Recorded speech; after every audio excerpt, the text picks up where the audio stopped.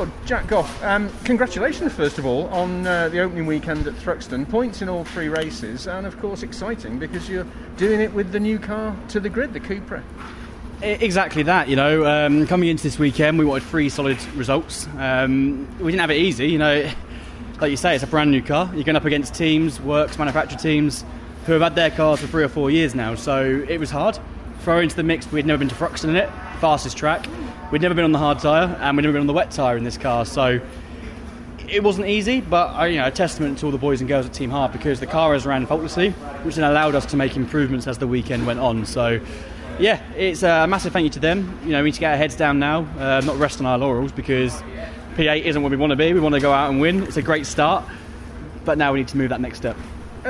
Today's performances, not just from you, from the team and the car though, are a good indicator of the potential for this car.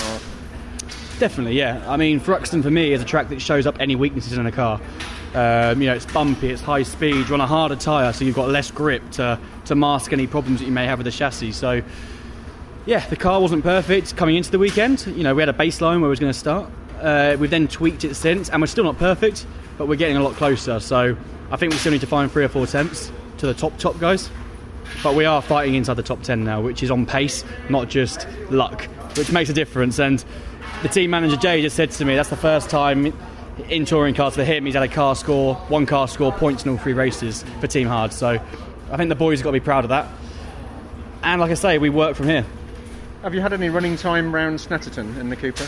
Yeah, we've done a day's test there, which is good. I love Snet myself. I've always seemed to have gone quite well there. It's a track I like. I hope it's going to be nice and sunny and warm, and I'm hoping we have some spectators back. And yeah, I feel confident going into Snetterton. I do. I think we'll get on better there than we did here, pace-wise. And it's just piecing all these things together. It's not easy. You're up against some very quick drivers, very quick cars, experienced people. So we'll have our work cut out. It's been a mad weekend here at Thruxton, hasn't it? I mean, we've had rain, we've had the sunshine, we've had wets, dries, slicks coming, on the podium when everybody else is on wets. Amazing weekend. I think it's been different every single time we hit the track. Every session, FP1 was full wet, FP2 was damp on wets, qualifying was damp drying on slicks, started on wets, and then race 1, what was it? It was dry, it was nice. Race 2 was dry, so we progressed the car a little bit there.